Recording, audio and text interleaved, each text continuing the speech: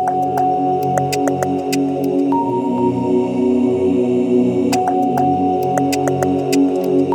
to Nika in the Know, a podcast for healthcare providers in the HIV field. I'm Mariana Breitman. Today, we're sitting down with Amy Campbell, the Associate Professor of Clinical Psychiatric Social Work at CUIMC, or the Columbia University Irving Medical Center, in the Division on Substance Use Disorders. Welcome, Amy. Thanks, Mariana. It's great to be with you. So, Amy, tell listeners a little bit about yourself. What exactly is it that you do, and what field do you focus on? Sure. So thanks. And as you mentioned, I'm an associate professor of clinical psychiatric social work at Columbia Medical Center in the Department of Psychiatry, and a research scientist at the New York State Psychiatric Institute in the Division on Substance Use Disorders. So I'm a social worker by training and really bring that perspective to my research. So that's to say a focus on improving health and wellness of folks who have substance use disorders and other co-occurring health challenges, and doing that through a multi-systems lens. So that's not just the individual characteristics which impact health outcomes, but the interpersonal, family, community, organizational, policy, et cetera, that combine to create the context and environment in which people seek services. So as such, I primarily work on projects that include implementation science processes. And implementation science is the systematic study of the integration of evidence-based practices into routine care in community settings. So that's the barriers, facilitators, strategies that impact whether a program will adopt and roll out new interventions. And so I became interested in implementation science during my doctoral program when I was much more involved in the development and testing of treatments for substance use disorders. But what I came to realize is that evidence-based practices were not being scaled up in the community where people could benefit from them. And so it's really started to think about why was this and how we could do better. So that's kind of a little bit about where I am at this point in my career. And how many years have you been training with the behavioral health component with NICA AATC now? Can you give some examples of things that you've done for NICA AATC? Sure, yeah. So I think I've been involved with the AATC for at least 5 years now. And I support training on the integration of substance use disorder services in clinics and programs, and clinics and programs that have traditionally provided HIV treatment and primary care. So one example, I guess, of this work was I was involved in a training with behavioral health in the AETC in New Jersey on different types of standardized substance use screening assessments that can be used relatively easily within healthcare settings. So the training included a presentation of the different types of measures available, kind of the pros and cons of each of those, and then some role plays to understand how those tools might be used by providers and in what types of situations. So a key part of that was really thinking about how to integrate the screener into the clinic workflow. Who would be responsible? When would the screening be completed? And thinking about how to engage patients in the discussions around riskier use of drugs and alcohol. So successful integration of screening, it's not just a matter of choosing the assessment and then kind of launching, but really how that assessment gets integrated and becomes routinized or part of routine care within that organization. Let's see, another, I guess, similar example is that I worked directly with a single clinic in New Jersey that was interested in adopting a more comprehensive assessment that could assist with identifying other potential areas of need for their clients, like employment, managing legal issues, mental health, or other co-occurring disorders, along with substance use. So as part of that, we held several trainings on the assessment to kind of learn how it functioned, and then discussed how they might integrate this into their workflow and ways to deliver more comprehensive services. So, and this also included thinking about referral sources within their community. Who did they have relationships with already? Who might they need to do some outreach with to really facilitate warm handoffs? So that's a couple of examples of trainings that I've been involved with, which have always been really fun working directly with the clinics. Can you tell folks a little bit about some of the work that you're involved with outside the AETC that informs the work that you do with us? Yeah, I think a big part of my current work actually involves partnering with Native researchers and communities to collaborate on ways to improve access to and acceptability of treatments for substance use disorders. And I think that work informs, everything I do. And colleagues and I recently completed, for example, a smaller study testing an adapted digital intervention in an urban Indian treatment program on the West Coast, with the goal of understanding, the impact of adding this kind of novel intervention to standard care. Another example, which I think pertains to some of the implementation work we've done with the AETC. I'm working with Dr. Kamala Venner, who's from the University of New Mexico, on a study to develop an implementation intervention that really centers culture and local community practices to increase the uptake of medications for opioid use disorders. So this intervention was developed with a national advisory board and in collaboration with partners from our 4 clinical sites that serve tribal communities. And then we'll be testing the program level and implementation intervention beginning later this fall. So we're hoping to be able to identify strategies that incorporate Indigenous knowledge with useful components of Western medicine within each local community to improve consumer outcomes. And so again, that type of work is really applicable to all types of other organizations and really thinking about how to locally tailor things. I know you've done a lot of work on the opioid crisis and overdose in particular. Are there new developments that healthcare providers should be aware of? Well, I think of note in the last week, since it just came out last week, I'll mention it today, is the CDC reported provisional data on drug overdoses in 2020. So we knew that the combined health crises of COVID-19 and drug overdose was going to be concerning, but we're actually seeing some pretty shocking increases of about 30% increase in overdoses from 2019 to 2020. That's an estimate of about 93,000 overdose deaths in 2020, and this is the highest ever recorded and the biggest increase since 1999. And so it's thought that these increases were exacerbated by, of course, by the pandemic and pandemic-related factors, some of which included access to treatment and accessibility issues, but also certainly significant stressors brought on by the pandemic. There's also the continued proliferation of fentanyl, and this is the highly potent synthetic opioid, which is now reported across the US in drug supplies, and not only in illicit heroin and other opioids, but in stimulants as well, including cocaine and methamphetamine. So that's a big piece of what we're seeing now in terms of overdoses. Thinking more locally, the preliminary data shows that New York saw a 32% increase in overdose deaths, so at about 3,000 overdose deaths in 2020.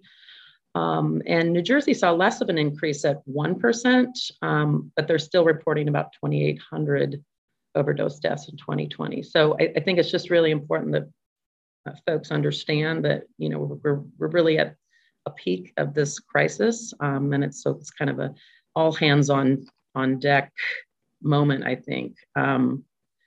So, I would say really a need for federal, state, local health departments, as well as healthcare providers across the spectrum to kind of demonstrate the political will, the practice know-how to really be doing all they can to support folks that use drugs. And for that, I would say it's to increase safety, reduce risk for folks who are using drugs, and really make those continuum of services as accessible as possible. So this would include things like the expansion of naloxone distribution, for example, in as many service locations as possible, and improved access to FDA-approved medications for opioid use disorder, so methadone, buprenorphine, naltrexone.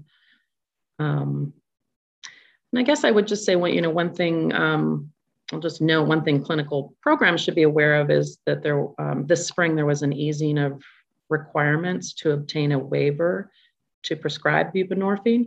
And so people with prescribing privileges can now request a DEA waiver without first getting the 8-hour waiver training. And it's actually 24 hours of training that was required for nurse practitioners and PAs.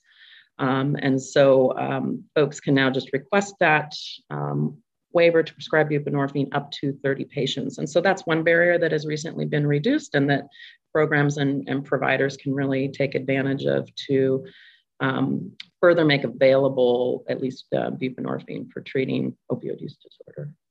I would say those are a couple of key kind of recent developments that we should be aware of. Yeah, those are some scary numbers to hear.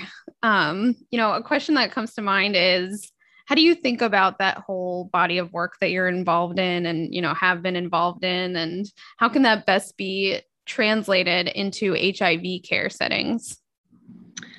Yeah, so I think for me, as I've mentioned, it's really trying to figure out how do we best reduce risk and barriers to care.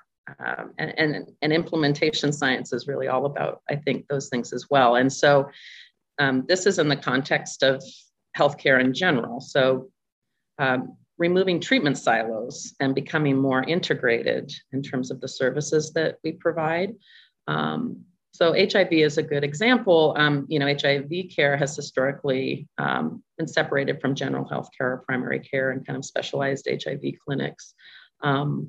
And in some ways, this is similar to services for people who use drugs. So treatment programs have typically been kept very distinct from general health care and not integrated at all. You go to a separate program down the street or in another neighborhood, and that's where you get those care. That's where you get that addiction care. So what we're coming to understand, I think, is that specialty services actually can be effectively delivered in generalized healthcare settings.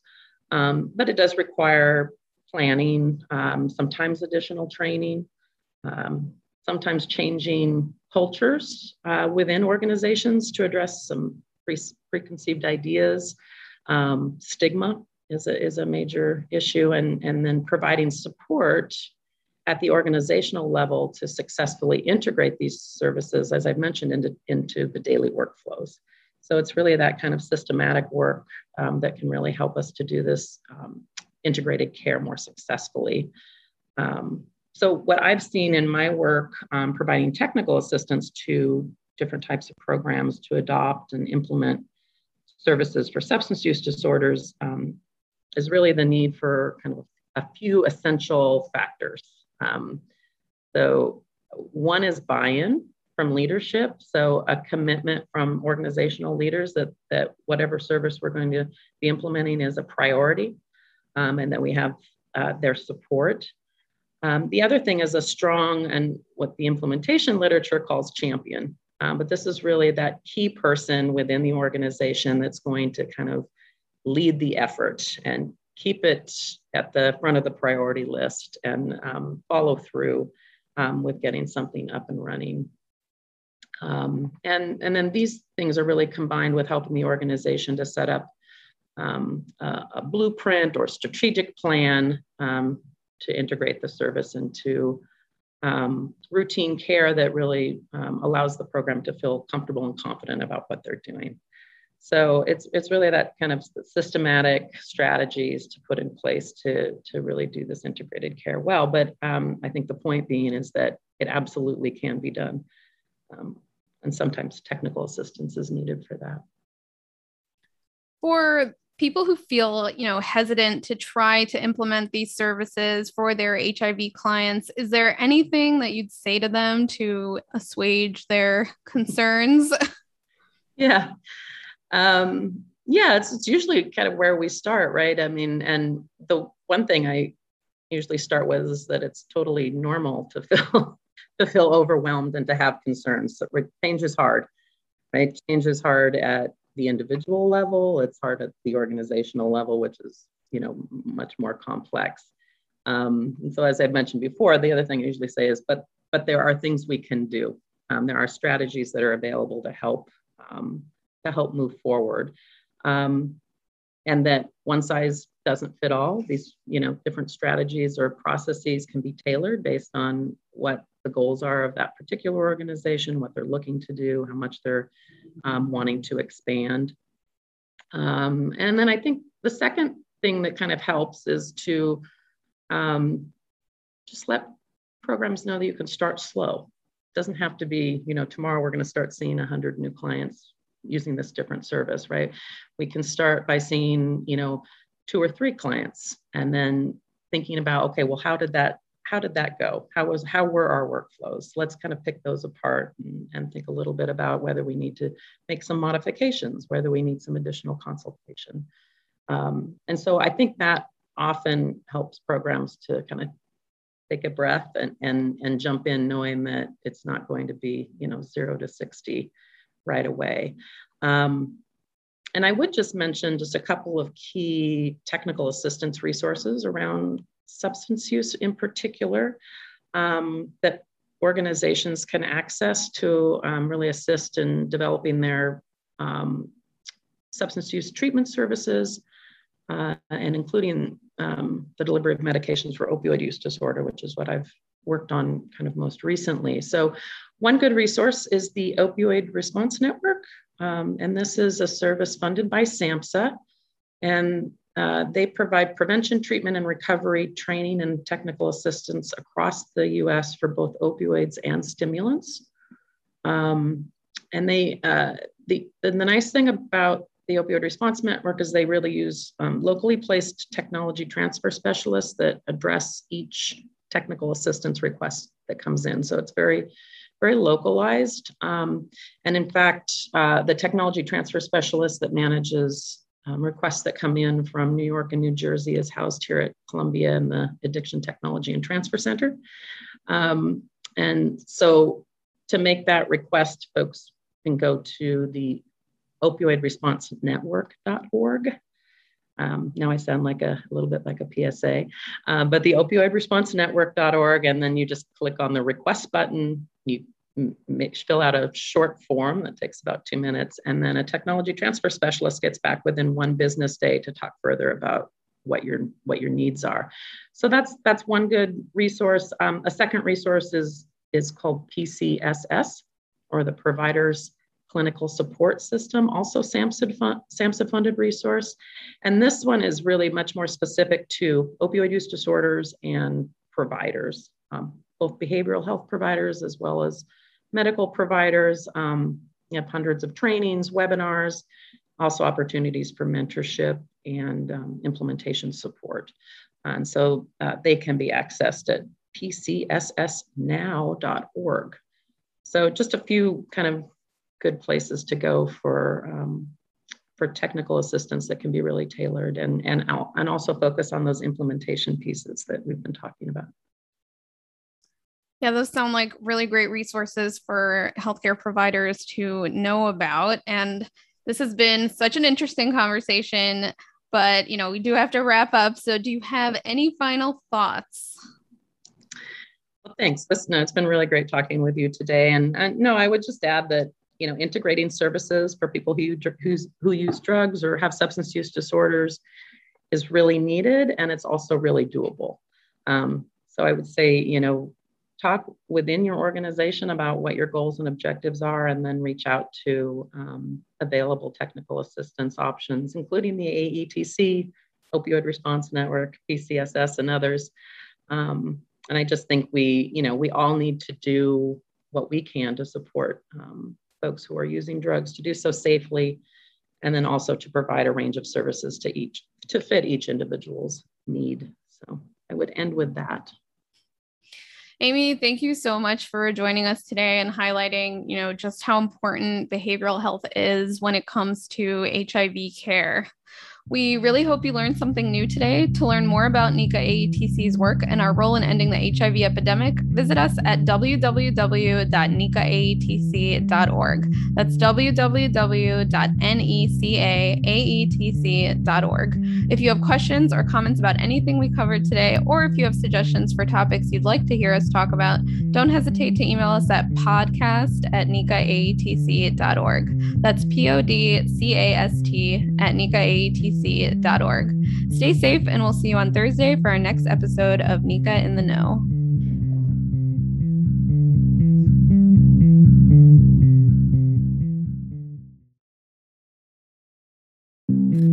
This presentation is supported by the Health Resources and Services Administration, HRSA, of the U.S. Department of Health and Human Services, HHS. The contents are those of the authors and do not necessarily represent the official views of, nor an endorsement by HRSA, HHS, or the U.S. government.